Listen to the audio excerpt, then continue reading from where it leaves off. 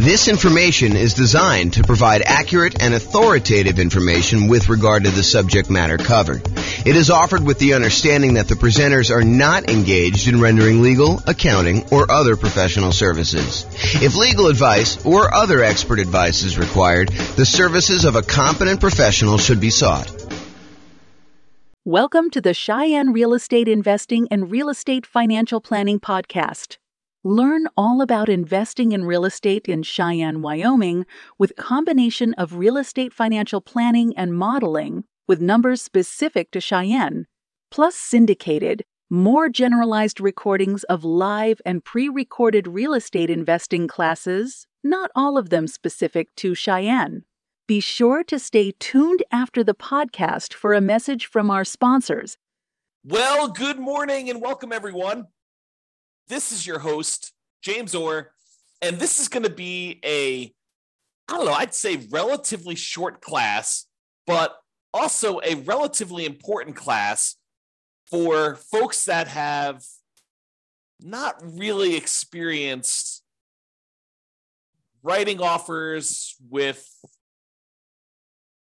real estate agents and lenders that may not do things the way you think they're going to do. Especially in really hot markets, which we're not really in right now for most of the market.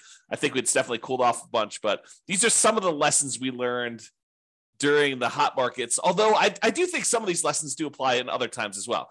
The class is called Financing Tips When Writing an Offer to Buy a Rental.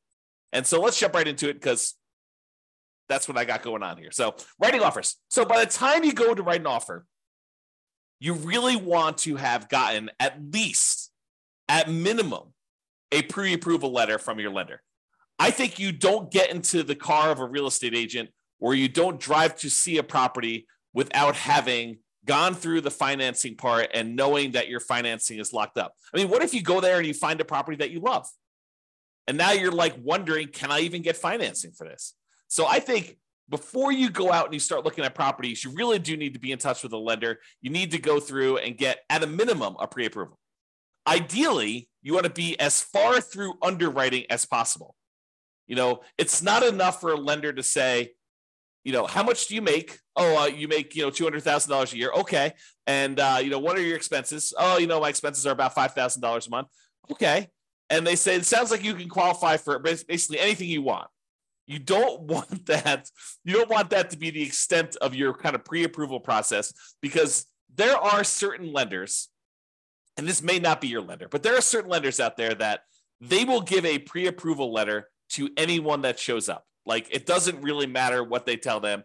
They will actually give you, any type of pre-approval letter that you want. And so it's not enough to get a pre-approval letter. And if you're on the sell side, realize that a pre-approval letter doesn't really mean that much from some lenders. Some lenders, it means everything. It means that, they've completely gone through underwriting and they're good to go. So you want at least at a minimum a pre-approval letter, and ideally to be as far through underwriting as possible. Some lenders have borrowers be completely through underwriting with a property to be determined. They will fully underwrite the borrower and the kind of loan and make sure that the lender is good to go. And then the only thing you're waiting on in order to have the kind of like full loan application complete is an actual address of a property that you want to buy. This, at least in theory, makes for stronger offers.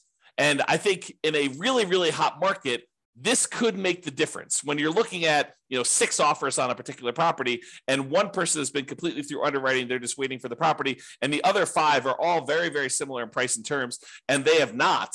I think that can set you apart. It may not be what wins you the offer in a lot of cases, but I think it can be that one little thing that moves you over the edge in a lot of cases. Okay. So by the time you go look to write an offer on a property, you'll want to have gotten a pre-approval letter that you can include with an offer. And I think you should get your pre-approval letter with your maximum, even if you'd prefer to be lower. Even if you tell me, look, James, I am not going to be spending more than $500,000 to buy a rental property, but I qualify up to $800,000. I think there's a compelling reason for you to get a letter, your pre-approval letter from your lender with your maximum, even though you do not intend to ever go to your maximum. Why? Because sometimes things change. Sometimes you'll be out looking at properties and you're talking to your real estate agent. Your real estate agent says, hey, I know that you're really not interested in fourplexes, but this fourplex just came on the market and it's actually a really good deal. And you're like, well, I was looking more at single family homes and I was looking to, do $500,000 or whatever number you were, on the single family home, but let's go look at the fourplex. Let's see what it is. And you go to the fourplex, you're like, actually, this is great. This is going to be a perfect rental property for me. And, it's $795 or, it's $900 and you got to put $100,000 down. And you're like, if you didn't have your letter with your max, and let's say this is on like a Sunday morning and your lender's in church and your lender doesn't work on Sundays because that's their deal. And you can't get an updated letter from your lender, but you know that this property, this fourplex is going to go really quick. And you're like wanting to make your offer and come across strong, get this thing tied up before other people kind of come in and do it. You not having a letter with your max on it could lose you a deal. And I've seen it happen. So I think you should get a letter with your max, even if you prefer to go lower, even if you know that you're never going to go to your maximum. I think you get a letter with your maximum and you start there. Do not wait till the last minute. You don't want to wait and not have a pre-approval letter ready to go and then go look at this, go look at properties on Sunday and then come across like the one you need. And you know that they're going to have multiple offers that are all due by 5:00 and your lender's not available to get you your letter. So you need to be sure that you have this stuff lined up in advance. You can't wait till the last minute to do this. If I can stress that enough, have this stuff done in advance, ideally before you even go look at properties, because I've seen this happen more often than I'd like to admit. A lender will, you're going to go out and look at properties after work with your real estate agent, but your lender doesn't work evenings, especially local credit unions and banks where the lender works bankers' hours, but you really want an offer. And in a really slow market, this probably isn't that big of a deal, right? Like, what's the difference if, the property's been sitting on the market, languishing on the market for 95 days, and you come along and you want to make an offer? What's another day if you wait till the next day to get them their lender letter? You basically go and you make your offer on the property and you tell them, look, the lender's not available right now. I'll go ahead and make my lender letter on the next day, and I'll go ahead and get that to you tomorrow. And, on a property that's been on the market for 95 days and hasn't had any action, I don't think that's going to be a big deal. I think where this really comes into play is you have a super hot market or a super hot property, even in a soft market that just hit the market, and it's getting action. That there are people all wanting to do it. And Mike has a question. Is LLC needed to get insurance and begin negotiating? Also, how much is it to begin PLLC LC? Not sure what PLLC LC is. And so the question is an LLC needed to get insurance and begin negotiating? Well, in order for an LLC to buy a property, if you're buying in the name of an LLC, which we don't usually do if you're getting financing on the property, unless you're going to go get a portfolio loan. But if you're going to go make an offer in the name of an LLC, you need the LLC to exist in order to buy the property directly in the LLC. What some people will choose to do is they will choose to write the offer in their name, and then they'll try to do like endorse signs on their contract and then try to transfer the contract to the LLC after they set it up. Now, this is intended to be that sort of discussion. However, I will tell you that sophisticated sellers and sophisticated real estate agents that are representing their sellers sometimes will balk at the idea of an endorse signs on a contract. Even if you have a reasonable story, they will say, look, I want to know who we're selling the property to. I don't want you to be able to assign it to someone else. The reason we're accepting your offer, especially if you've got multiple offers coming in, you have 6 offers on the table and you're trying to decide which one to go with. Part of what you're doing is you're trying to evaluate the particular buyer. And the buyer comes in and says, endorse signs. You're like, well, how do I know it's going to be you that's trying to close on this property? And so even if you have endorse signs on it and you're going to try to assign the property to an LLC while you're under contract, I don't think that's as good of a deal. Now, in a lot of cases, if you're going to buy properties, I think not every investor, but a lot of investors, they're going to buy properties and they're going to get loans in their own names. And they're going to probably need to buy that property in their name. Then if they choose to, with the advice of an attorney, go ahead and, deed the property from their own personal name into an LLC for asset protection purposes. you want to discuss the pros and cons of that with your attorney and find out if you're willing to take on the risk of the loan possibly being called due, because, moving a property from your own personal name into an LLC does violate the due on sale clause, a due on transfer clause, which, you'll want to just discuss those pros and cons with your attorney and see if that's worthwhile for you for your asset protection reasons. You can get a portfolio loan in the name of an LLC and buy it that way. That way, the LLC is actually the one buying the property and you are signing for the loan to kind of guarantee it in most cases, with those portfolio loans. But I'm not sure if that answers your question, Mike. Is an LLC needed to get insurance and begin negotiating? Yeah, I think you need to have the LLC exist in order to get insurance too. And to begin negotiating. Yeah, if you're having the LLC be the one that purchases it, it helps to have the LLC done. So maybe having an LLC done in advance makes sense to you. But if you're trying to buy in your own name, I don't think you need the LLC at that point. You can go talk to your attorney and get advice from your attorney as to the legality and asset protection reasons for doing that. But that's kind of my thing. And I don't know what PLLC is or LC is. So if you want to tell me what that is, you can share with me. Okay, so we talked about writing offers there. So let's talk about the pre-approval letter. Important, should be done before looking at properties. Get a pre-approval letter from the lender and have them send it to your agent. So you can get a copy, but I would also have a copy sent to the agent. When you do make an offer, you will we'll usually ask the lender to adjust it to the exact offer price. Now, let's talk about pros and cons of that. Because I just said to you, get a letter with your maximum on it. But then I just told you, usually we want the lender to adjust it to be the exact offer price. And so we usually, when we're about to make an offer, your real estate agent should reach out to your lender and say, hey, look, we're about to write an offer on this property. Is Mike good to go for getting his loan? And the lender says, yeah, he's good to go. He says, hey, we're thinking about making an offer for, whatever it is, $450. And I know he's qualified up to $700. Yes, said $450 is fine. I'll go ahead and send you an updated letter with $450 on it so that you could do that. Why do we want to have the exact offer price on a pre-approval, pre-qualification letter instead of that $800,000 that you're qualified for as the max? I think the reason for putting an exact price on there is that you don't want to give up some of your negotiating room. You don't want them to know that you could qualify for more, especially if you're coming in light. You don't want them to know that, hey, look, he could qualify for $800. Why is he coming in $25,000 light on this property? You don't want to do that. You don't want to tip your hand and show them how strong you are. On the other hand, you want to show them that you're strong enough to get the deal done and it's not going to be an issue for you. So the kind of like the argument to put your max on there is to show them that, hey, you're a super qualified buyer and this isn't going to be an issue. You're not going to have a problem qualifying for a $400,000 loan because you're qualified up to $800,000. But I like to use the exact price in most cases because I don't want to give up some of our negotiating room on the upside. Okay, so that's what you do. In some rare cases, if it's a lender that the real estate agent has worked with in the past a lot, some of the lenders will say, hey, look, this person is qualified up to $800,000. If you're going to make offers with them and I'm not available, you have my permission to edit the Microsoft Word document that has their number as long as you don't exceed $800,000 on this.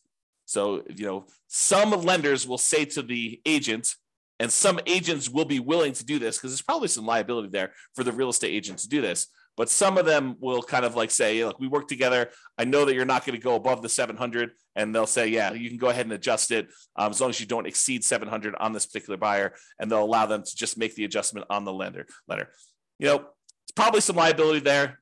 May even get in trouble for doing that. But some lenders have told, at least me in the past, that you can do that. But I always get the lender to do it if I can.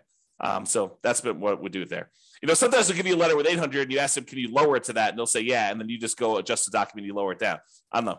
Maybe you get in trouble for doing that. Not sure. And then usually when you make your offer, you're going to include the offer via something like DocuSign or whatever you use in your particular marketplace. And typically what I like to do is on the very first page of the offer packet, you want to send over that pre-approval letter so that it is front and center and shows you that you're dealing with someone who's qualified and understands the importance of being qualified when you make your offer. You want to start with your best foot forward. And I think putting that pre-approval letter there makes the difference. Okay. So short class, in conclusion, there are some financing related things you should do before going to look at a property. So number one, get qualified with a lender. And number two, get that pre-approval letter so that you have it with you and you can submit it. You don't want to wait to the last minute and find yourselves with the property that you want in a tight time situation where you cannot get a hold of your lender because they're on a plane, they're at their kid's soccer game, who knows what, and you're trying to move fast and hit a deadline for some reason. Not all lenders work real estate agent / broker hours, weekends and evenings. Some of them, especially the more banker types, tend to work those sort of like 9 to 5-ish hours, and it's really hard to get with them after hours. So you want to take care of this stuff in advance. This will give you the highest odds of success should you find an amazing deal when you're out looking at properties. That's it. Okay? So that's it. Mike, did you have any other questions? Because you're the only one on live. Otherwise, we're going to end the call right now. Very short class today. I'll give you a couple seconds. Going once. Nope. So Mike says, thanks, you answered it. Didn't know about the portfolio loans. Yeah, so to address that, you can get a portfolio loan in the name of an LLC. Most of the time when you're buying with traditional conventional financing, FHA financing, VA financing, USDA financing, all of those, you're not going to be able to buy in the name of an LLC. You'll need to buy in your own personal name for that. You'll need to personally guarantee it.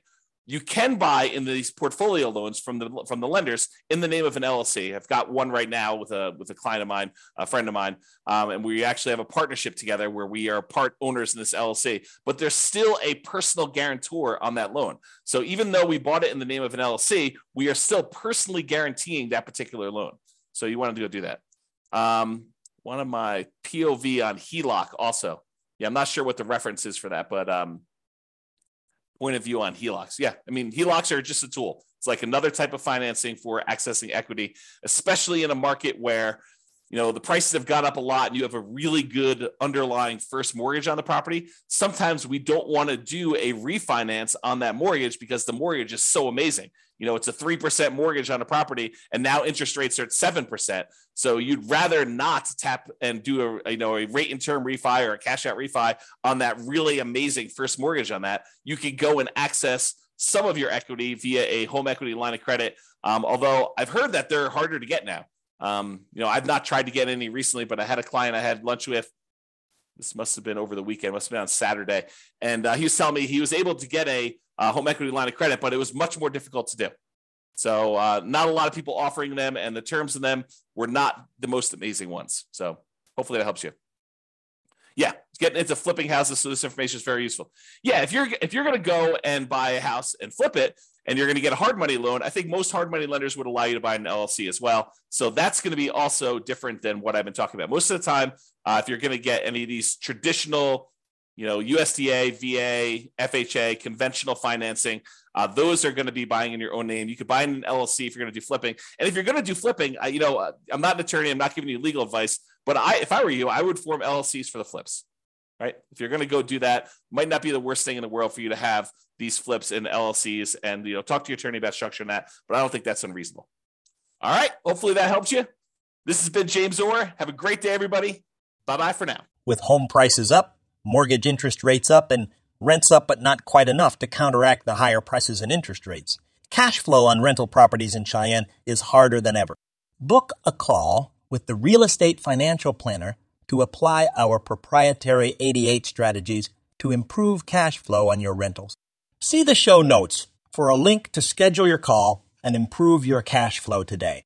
If you're a real estate agent, lender, or professional in Cheyenne that wants to help our real estate investor listeners, consider reaching out to learn about collaboration opportunities with this podcast.